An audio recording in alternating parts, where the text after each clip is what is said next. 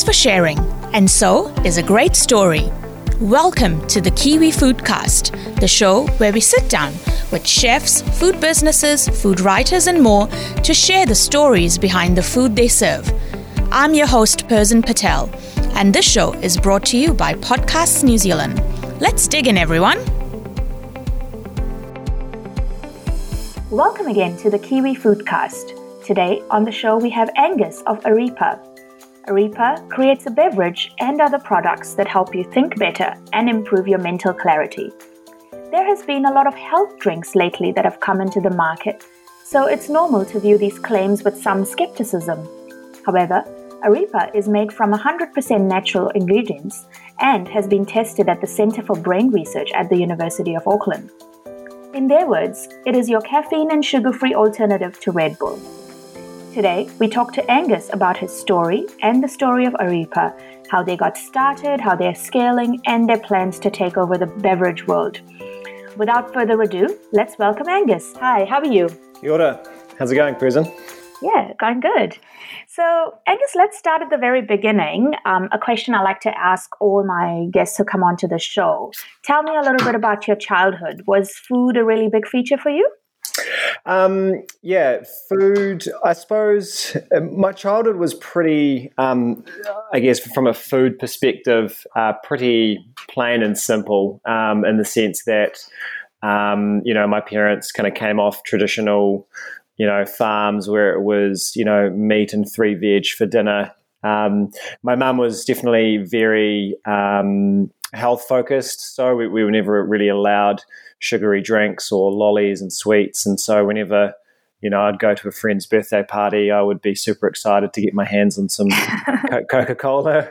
But yeah, I guess for me, food really started to have more of a bigger impact in my life and go further beyond, traditional cuisine, probably as I got to university and started to hang out with friends and go, live and eat beyond where I grew up, which was Napier and Hawke's Bay. Okay, yeah. There's some great produce in that area. I just love. I love visiting Napier. So. Yeah, Hawke's Bay definitely has a solid variety of really high quality fruits and vegetables. We're quite lucky, and wine too, actually. Yeah. So tell me, when was the first time you had like a coffee or energy drink, and what's your relationship been with those coffee and energy drinks? I mean, you said that you didn't really have sodas and things like that as a kid. Did that change when you were at university? Yeah, I mean, I've never really been, because I suppose my mum kind of forced us to, be more conscious about what we consumed from a beverage perspective growing up.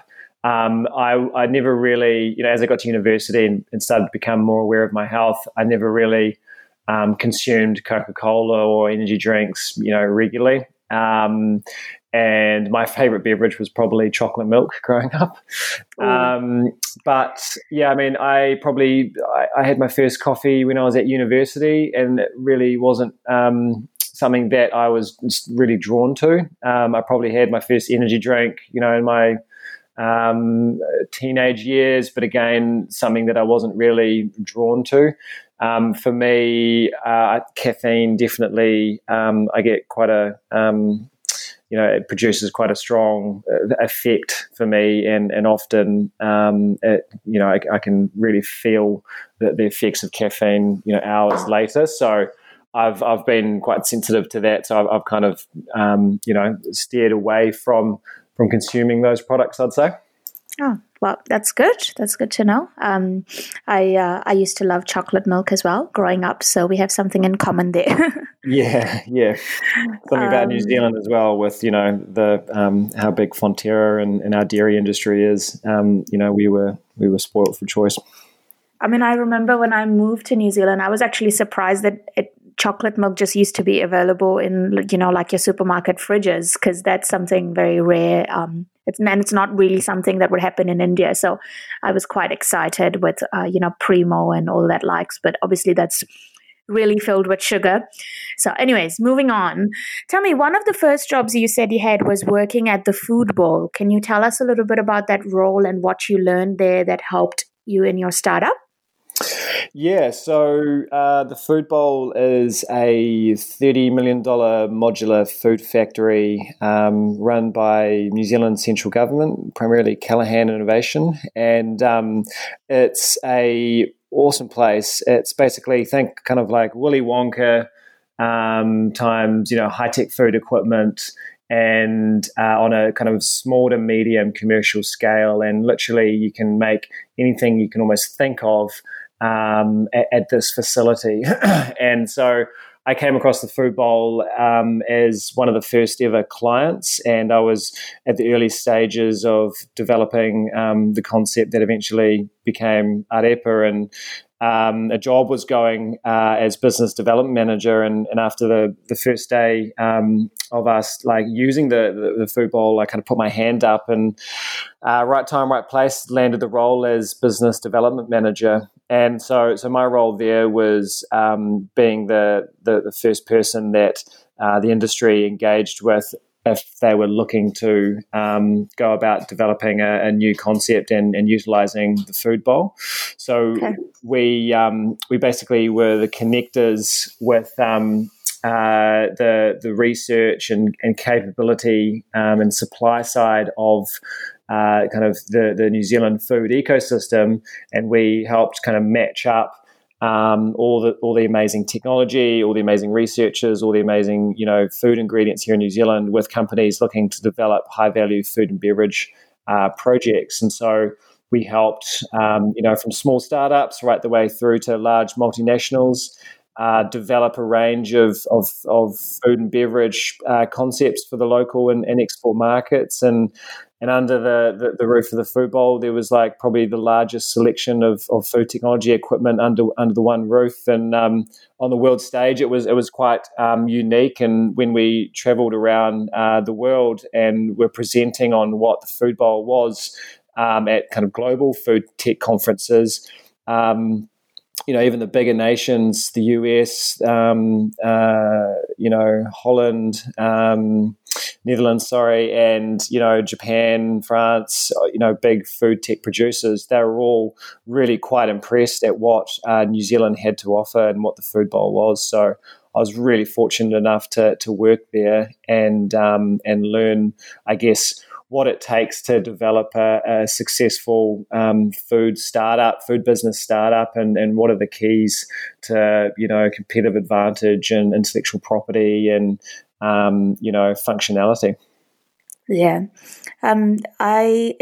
I think visiting the Food Bowl is one on my wish list, to be honest, because I read about it when I was still in India just before I moved back to New Zealand, and it just sounds like such a great facility and such a great way of engaging with small and medium entrepreneurs and giving them that boost that they need, because otherwise just accessing these kind of machines and things like that's so capital intensive, and half the time you don't even know I guess what kind of machine you need. Yeah. I remember. Yeah. The reason why it became into existence was that it was precisely that.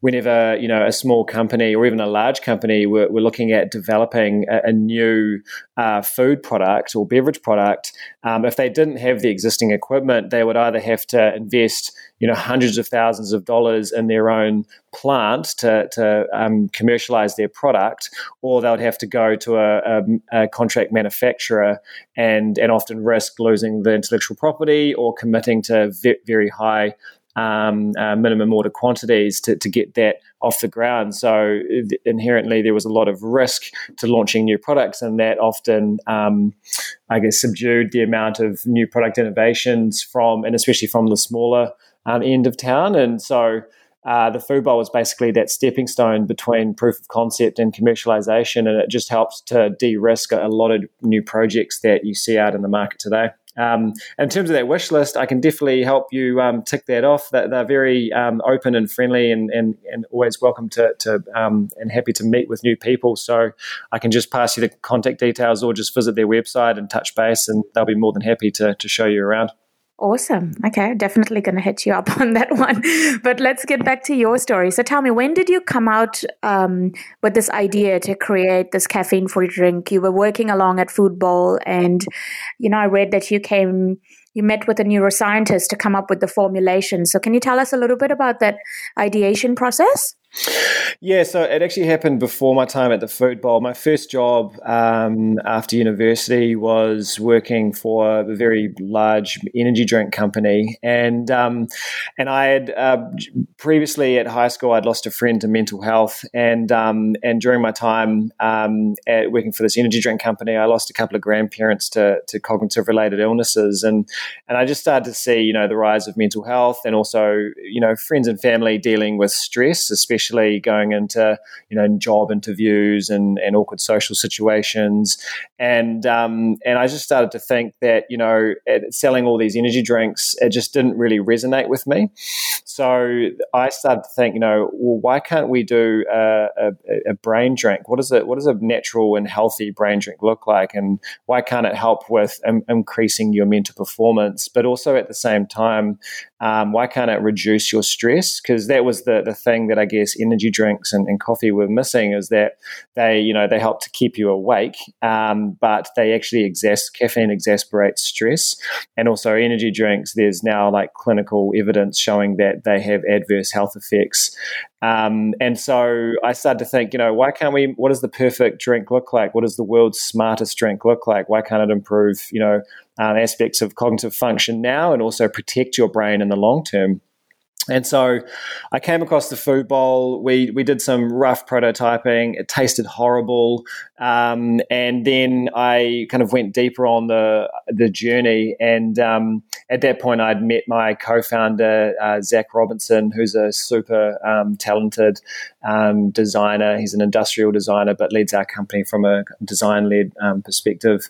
And we were connected one way or another to, I guess, all the signs were pointing to this world-renowned neuroscientist, this British psychopharmacologist who headed up the Centre for Human Psychopharmacology in Melbourne at Swinburne University.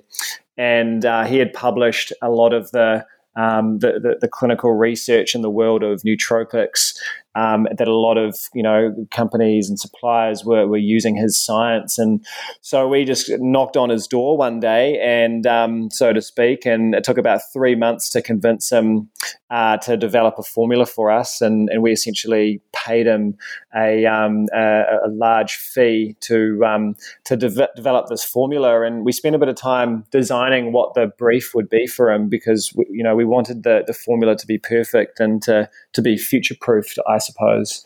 And so we said, we'd like a formula that could increase mental performance, be natural, be caffeine-free, and also at the same time reduce stress and anxiety, while being good for the brain now and good for the brain in the long term. And if that wasn't hard enough, could you please source at least one ingredient from New Zealand, so that we could have something that was unique to us, so that when we started to go onto the world stage, we had a unique story, and we could also vertically integrate with the supply chain.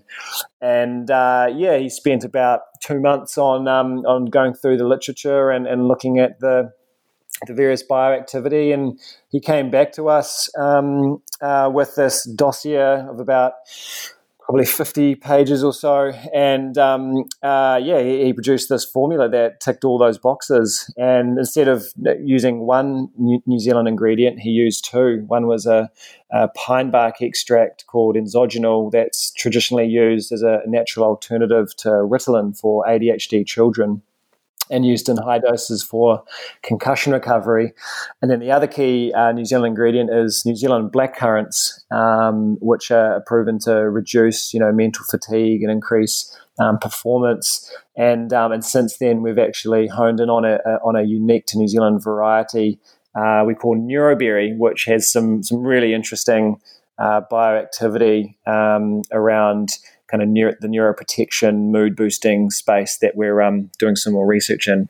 So once he gave us that formula, we then spent probably another 2 years in development, putting these very potent extracts that kind of tasted horrible into a healthy and tasty beverage.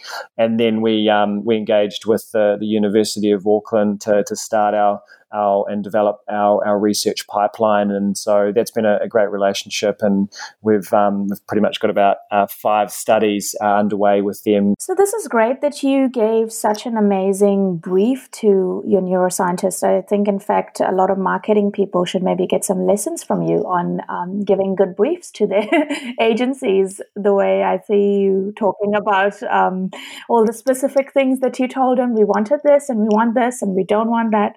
That sounds really amazing.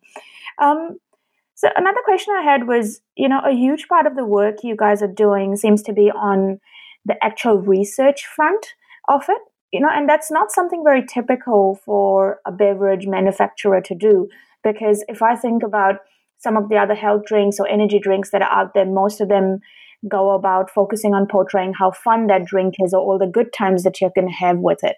But your approach is radically different to that.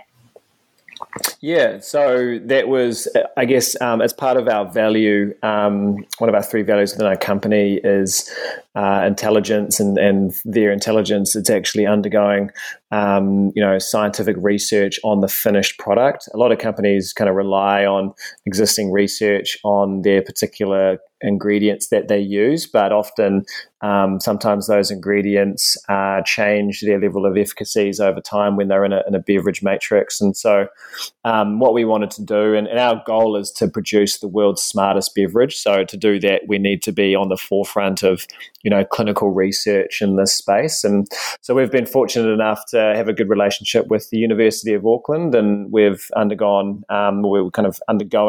5 different clinical studies looking at how our beverage affects cognitive function, both short-term mental performance, but also long-term neuroprotection and other kind of immune wellness boosting properties. And they have a lot to do with the compounds that we're using, but also the combination, which we've since patented and had approved, which is like there's not many startups that produce a drink, do 5 clinical research, 5 clinical studies, and then have, 2 patents, for a small New Zealand startup. We're quite proud of that. So we know that our beverage, Arepa, can kind of enhance mental performance under various aspects of stress. And so these clinical studies that we have at the moment look at different types of stress, whether it's mental stress or physical stress or long-term stress. We're really excited about what the future holds for some of the research that we're undergoing at the moment. Probably the most interesting one that's been the most long-standing is a study where we're actually scanning the brains of our participants using an EEG device, which is a whole bunch of nodes on the head, and we put them into this kind of like hexagon, 3D structure, and we literally scan their brainwave activity. And our the neuroscientist who's doing his PhD kind of involving our product, Rohan King, he's super intelligent, and he's producing terabytes of data now from scanning all of these brains. And so he's having to start to use data science and AI to actually process all of the data that we've collected from all of these brains, both from a short-term consumption, but also a long-term consumption of Arepa. And we're really excited about what it holds for the results. Our goal is to show that for this particular study that hopefully there's both short-term benefits and long-term benefits, and also looking at how we can activate alpha brainwave activity, which psychologists deem as the state of flow, which is kind of loosely termed as the zone, and they know what flow state is, and so alpha. The Te Reo translation of that is Arepa, which is kind of where we got our name from. Oh, that's amazing. And I just love the kind of research focus, especially because, one is that it's not really, I think, been done before when we talk about health drinks. You want to create something that's good for people. So I really appreciate that kind of value that your company holds, where you're going, that you've created something, but you're going about and doing research to basically prove those claims. So that's amazing. But I mean, tell me, so how long has it actually taken you to then go from idea to market? Like, this sounds like a really big process, like a really long process. So what has been maybe some of the key challenges? Could you share with us? Yeah, it's probably taken about 7 years since we had the idea to where we are now. But this isn't the traditional way to, think up and launch and start a kind of a functional food product. And I've been, Zach has been full-time as an industrial designer for 90% of this, and I was full-time as a business development manager at the Food Bowl. And so we were doing this in our spare time as kind of like our craft beer. I was lucky at the Food Bowl where this sounds a little more complex than a craft beer you knock up in your garage. Yeah. Well, making craft beer is still there's still some complexities there, but I guess what I'm trying to say is, working at the Food Bowl definitely helped me along my journey, and we were lucky where the staff were allowed to work on their own food concept so that we could get a better understanding and empathy for helping startups. And so a lot of the engineers in the factory were working on craft beer or coconut yogurt, and my kind of project was this brain drink. And so, but it came to a point where I was taking so much. I'd maxed out all my annual leave to make it. Then I needed to leave the Food Bowl and go full time. But I guess the challenges, the biggest challenge was convincing our first group of investors to lend us the money to go and approach this neuroscientist for the formulation, because at that point in time, it's very conceptual and it's a lot of risk. And but I couldn't tell you the amount of business plans and market research that I did, and certainly spent a lot of time kind of showing that there's a potential for this and there's a need. And and then so the first kind of challenge and hurdle was raising the small amount of capital to do this clinical study. And what helped us convince the neuroscientist, Professor Andrew Scoley, is Zach, my co-founder, he helped design a really beautiful 3D render image of this kind of conceptual, brain drink. And it looked like we called it at the time an alpha wave elixir, a brain elixir. And so we had this kind of asset, this like visual asset that we showed the neuroscientist, and that kind of helped convince him to work with us, because prior to that, all the research that he was doing was for the likes of Nestle and Unilever and the really big multinationals.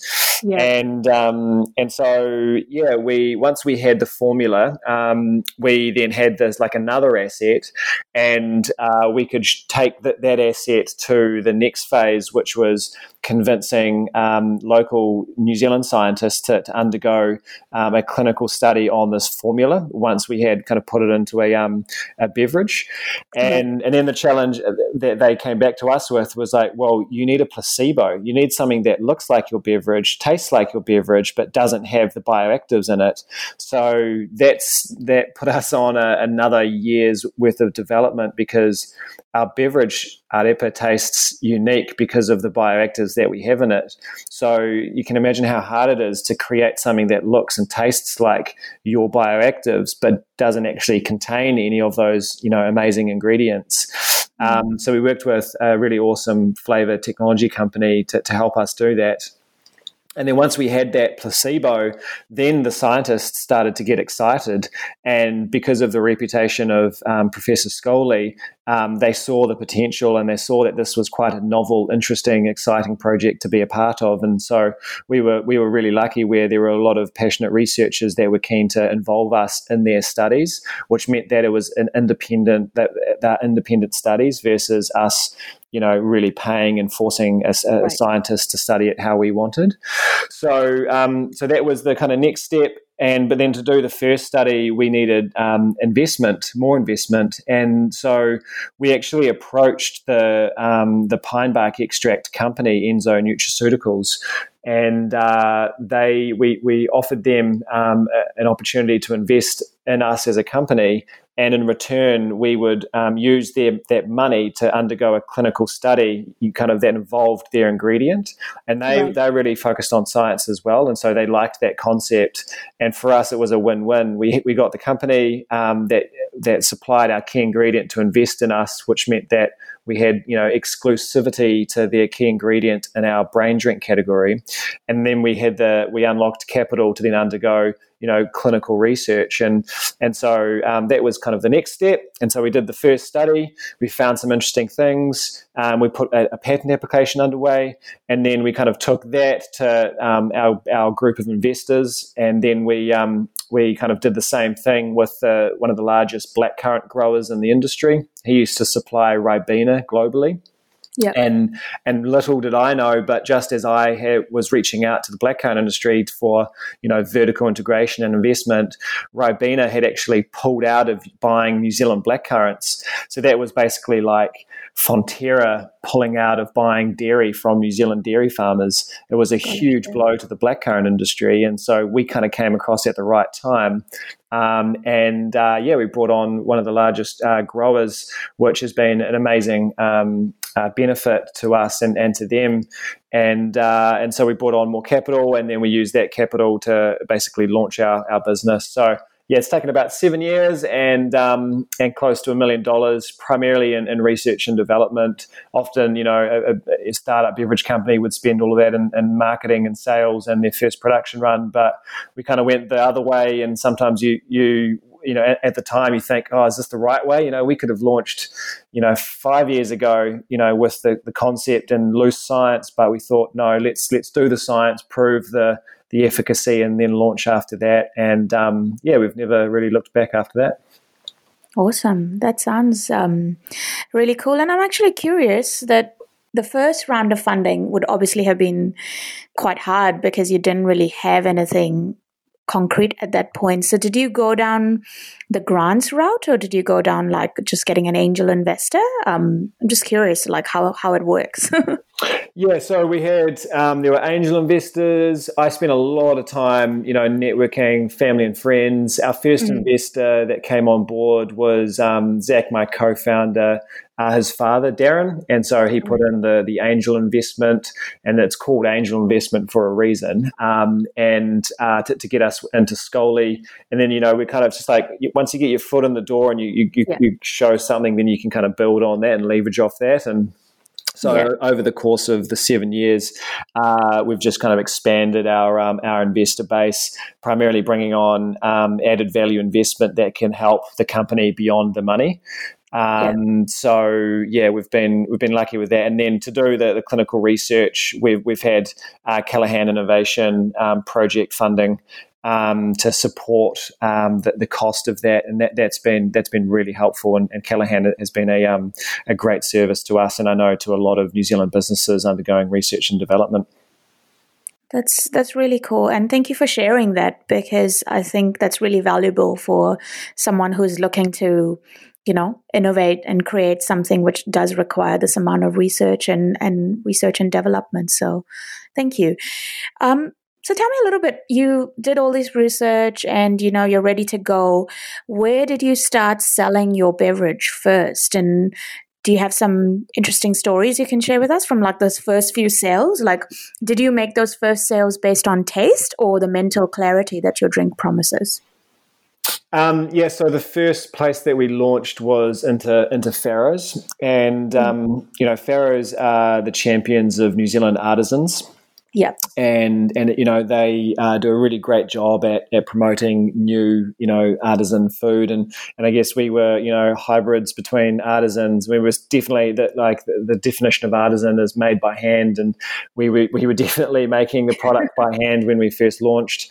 So we launched there while I was still full time, and we basically were there pretty much exclusively with them and Huckleberry for about 6 months, and that gave us enough time to get used to producing and selling and understanding what our growth hypothesis might look like.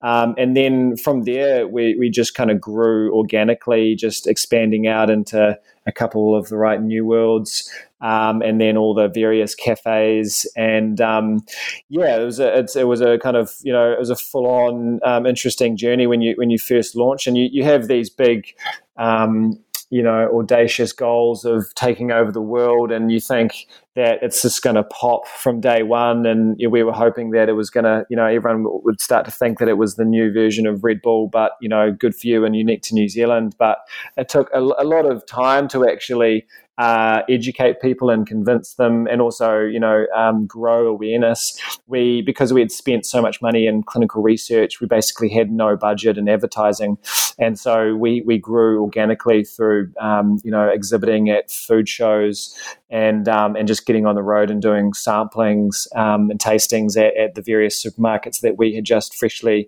got into. And I guess what's helped us along that journey is that the product produces a real-time felt effect of mental clarity, especially, and it's heightened the more the consumer is stressed or anxious or has a cognitive concern of some type. One in 6 people worldwide are affected by neurological concern, and that's ranging from small amounts of anxiety through to the more chronic end of depression, dementia, Parkinson's, Alzheimer's, and then you've got like traumatic brain injuries such as concussion and stroke, and what we've found from our anecdotal evidence is that the more the consumer has one of these conditions, or the more they are using us in a high pressure, high stress circumstance such as an exam or a speech or an interview, the bigger they can feel our benefits. And so when they feel those benefits, they turn into a net positive promoter for us, and they tell their friends and family. So we've just grown smallly but slowly, but in a way almost exponentially, because as we turn on new customers, they tell their friends, and then because I bet you yourself would know someone that's either had depression or anxiety or a concussion or a stroke or some sort of neurological concern, because we all do. So when we get our product in front of those people, there's a really good chance that they'll feel a benefit that is actually meaningful to them, that turns them into a lifelong consumer, and they want to share that kind of that effect with their friends and family. Yeah, I agree with you, because and especially around what you said around the neurological concern, with the fact that, pretty much all of us face that, in different environments, like going for a job interview or doing something that scares us. So if you found something that actually worked, you're going to stick with it. So just convincing those people on the felt effect is the way to go. Cool. I read on your website that you basically are stocked in almost about 200 cafes. But I'm really curious about selling in those cafes where caffeine would otherwise be their main product. So how did you go about convincing those cafes that stocking Arepa was, a good decision? Yeah, so not every consumer is a consumer of caffeine, and a lot of people, although they might drink caffeine, they know that it gives them some negative effects later on. And so what we were, our proposition to the cafes were that, and a lot of cafes sell, juices and kombuchas anyway. So I guess we were, we're not designed to compete directly with coffee. No one's going to replace coffee. What we're trying to do is to offer a solution or a tool to help people be calm and think clear when they need it most. And so for the cafes, it was a no-brainer in the sense that they knew that they had customers that might not necessarily want a coffee, especially in the afternoon. So we kind of came in and obviously when we were new and unknown, there was a lot of risk to the cafe owner thought there might be a bit of risk. So we just said, look, here, take this box. If you don't sell it, we'll take it back off you. You don't have to pay for it until it's sold. And from there, they basically were like keen to take it, and we've been customers of theirs. Well, they've been customers of ours ever since. And there are a lot of people that want to have a break, go to a cafe and relax, but may not necessarily want a coffee because they're too nervous for something, or it's the afternoon and they don't want to stay up all night. So we just kind of fill that void. True. And I always, because often, like you said, a coffee is just a place to meet people. You don't necessarily want to have the coffee, and then you just end up having it because there's nothing else there to have. So, which often happens to me. Cool. So tell me, when did you introduce your other products like the powder and the capsules? Did that come much later, or was that pretty much all at the same time?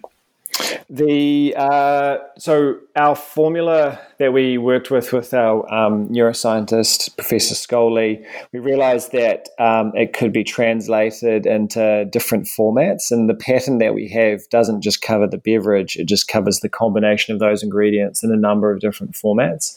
And what we found was that there were a lot of consumers that were buying our product, our beverage, regularly, but our beverage, it is a more premium cost per serving. And so we looked at, and especially for those people who needed us on a daily basis, and we call this the maintenance crowd, such as the, people recovering from concussion or a brain injury, or people who have, mental health or cognitive health problems, and they're looking for, nutrition to help them along their journey. So we looked at, what is the most cost-effective format for these customers who need this product but on a daily basis. And so our superfood powder was the first product off the ranks, where it's just over $1 per serving versus our $5.99 and $6.99 beverage. And so this was the perfect solution to that, and it's our online where we sell it the most. It's kind of it's a third in terms of our capsules, our beverage, and the powder in terms of the most popular products. And so that's been great. So they sprinkle it on their cereal in the morning or put it into smoothies, and then the next product, which was really obvious, and we were receiving a lot of inquiries to see whether we would create it, were the capsules. And so we just put our formula into the capsule format and launched that, and that's like possibly the most popular product online. Okay, that sounds cool. So tell me, do you guys now have your own production facilities, or I'm just curious because this essentially was a project that started while you were working at the Food Bowl. So do you end up using the Food Bowl for your production, or have you invested in your own production facilities? Yeah, so we used the Food Bowl initially to launch because the equipment that we were using kind of totaled up to almost over $1 million, which we could no way afford. So we used the Food Bowl to manufacture ourselves for probably the first year and a half, and it became apparent, very quickly that this wasn't going to be a long-term solution, because we were in the factory, over time the demand increased, and we were basically in the factory more than we were out in the market selling and promoting and working on the business rather than in the business. And so it became a family affair where, my parents would come up and help, and I'd bring in friends who were looking to try something new, or just, finishing university and looking for work, and we'd all be just covered in purple berry extract and juice by the end of it, and these white lab coats. I always felt sorry for the cleaning, the people who'd clean the lab coats afterwards. But we then moved to a larger scale contract manufacturer after that, who do the likes of Karma Cola, and a whole range of other beverages. And so we outsourced our manufacturing to a company that is, it's their business to contract manufacture beverages, which that then ties up or it frees up capital. We don't want to invest our own investment into tying it into equipment. We want to invest our money into the science. And so we kind of, our factory, quote unquote, is a small shared space office, and similar to say Lewis Road Creamery. You think that they're a big dairy company and they would own their own plant or facility, but they outsource their production runs to a range of different contract manufacturers, and we run a similar model. So we're more of an intellectual property and brand company rather than an actual manufacturer of the food products. But in saying that, there is a lot of food tech involved in how we make our products, and we give the producers a very tight brief and standard and spec that they need to meet in order to fulfill the requirements of our products. Cool, that sounds great, and I'm so impressed with all the amazing growth that you've had, which is really cool. And I actually even read that Jacinda Ardern and Larry Page have tried your product, so that would be cool. Yeah, that was nice to have. We were at the field days last year, where Jacinda kind of and her crew came by our stand, and they walked away with a box of drinks and some of our neuroberries, and then Larry Page, he was in the country on his super yacht, and his team from the super yacht reached out to us, and so I went on to his amazing yacht and learnt more about their requirements, and kind of had to answer some really interesting nutritional questions with regards to what we contain, or more importantly, what we don't contain. And we fulfilled those requirements, and then they bought a small pallet's worth of beverages and powder for both Larry and his family, and also the staff. So that was an interesting experience as well. And then from that, we it wasn't really even connected, but we did also have the head of nutrition and behavioral sciences from Google reach out to us, and they were looking to supply us into their head office in California. But this was in March, and then COVID hit, and now they're all working from home. And so that's been pushed out a lot, which is unfortunate. But it was really they liked us because of the science that we had. And so we're still continuing that opportunity, which is really exciting. Yeah. In fact, I would say with COVID, I don't know, I have two kids. I have 2 kids at home, and I'm trying to do a full-time job. So I think I'd need your drink even more rather than less if I was at the office. Yeah, true. We've been lucky in the sense that, mental clarity, mental wellness, immunity is the space that we deliver quite strongly in, and it's something that a lot of people need right now. And we've been fortunate in the sense that we've seen our business grow pretty much 25% month on month since March, and so through COVID and through the lockdown, we lost a lot of retail sales with the lockdown, but we did our online kind of grew really quite a large amount, which we were really thankful for. Awesome. And so now you guys have actually started exporting as well. Is that correct? So where do you export to right now? And I don't know, can you tell us a picture of the company that you have in the next 5 or 6 years? Yeah, so our goal is to become the world's #1 brain health and performance brand. And so we're doing that with the science, the unmatched science, the unique kind of ingredients and the formula, and then, slowly expanding into the right offshore markets. And so we have our online store is trading in Australia now, where we're kind of doing local shipping to consumers throughout the country, and we're just working on our launch plan for growing online, but also going into the key retail outlets. We have about 5 distribution partners in Asia, from Singapore, Hong Kong, Taiwan, Korea, and Japan. And they're all just starting to kind of build out the strategy. COVID's definitely delayed things for us, but again, because of this health halo that we have, and mental wellness, they still see that there's big potential. So we've got some interesting partners there, and then our plan ourselves is to use Australia as the proof of concept for us to launch in a foreign country ourselves, and then we'll take those learnings on how to do that from Australia, and then apply that into the US early next year. Sounds like an exciting plan, and I think you've taken the marketing handbook of big, hairy, audacious goals really seriously, which is really cool. And I wish you luck on your journey.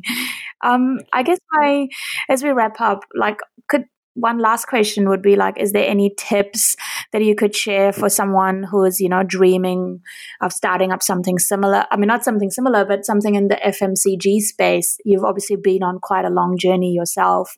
So I'm just curious to know maybe your top 3 tips or something that you could share with us. Sure.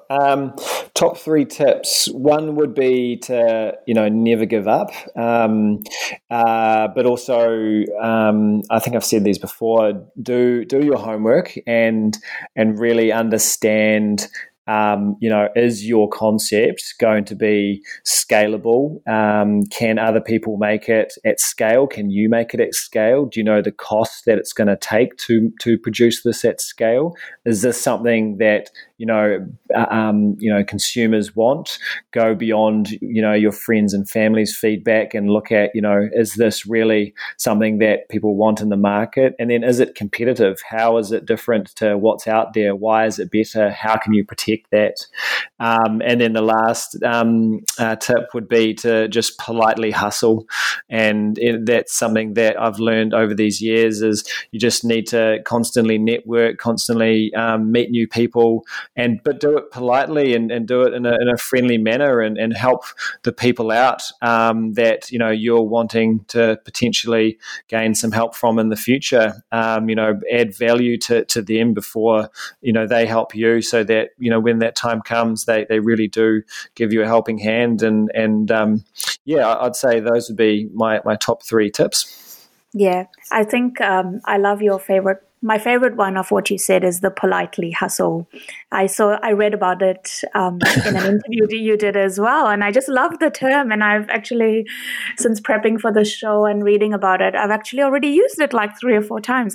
Nice term. I like it. Thank you. Cool. So now moving on to my favorite part of the show, which is what I call Fast Food 5. Okay. So nothing to do with fast food, but 5 fast questions about food. So cool. Are you ready? Yes. All right. I think I already know this one, but coffee, tea, or arepa, what would you drink in the morning?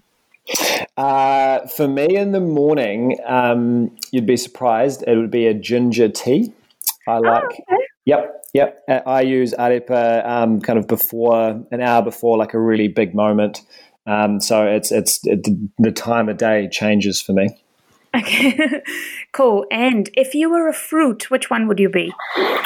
Oh, that's a really good question. I would be I'd be a green kiwi fruit. Oh, green kiwi. Hairy on the outside, but good for you on the inside. Nice. Okay, the one thing you must always have in your pantry. Outside of arepa, I would say a good supply of oat milk. Okay, yeah. I do like oat milk. I prefer it to almond milk, I must say that. Yeah. Okay, favorite Sunday meal? Favorite Sunday meal? I would say... probably it's a hard one, but probably a Mediterranean style baked fish. Ooh, that's unique. That's a nice one. I like it.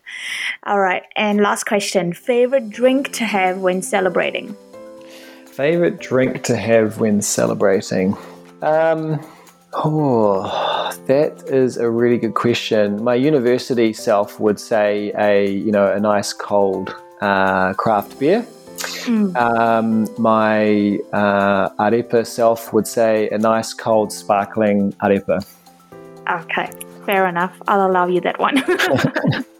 All right. Well, thank you so much, Angus, for coming on the show. I've had a lovely time chatting with you. And like I said before as well, I just wish you luck. I think what you're trying to do is amazing.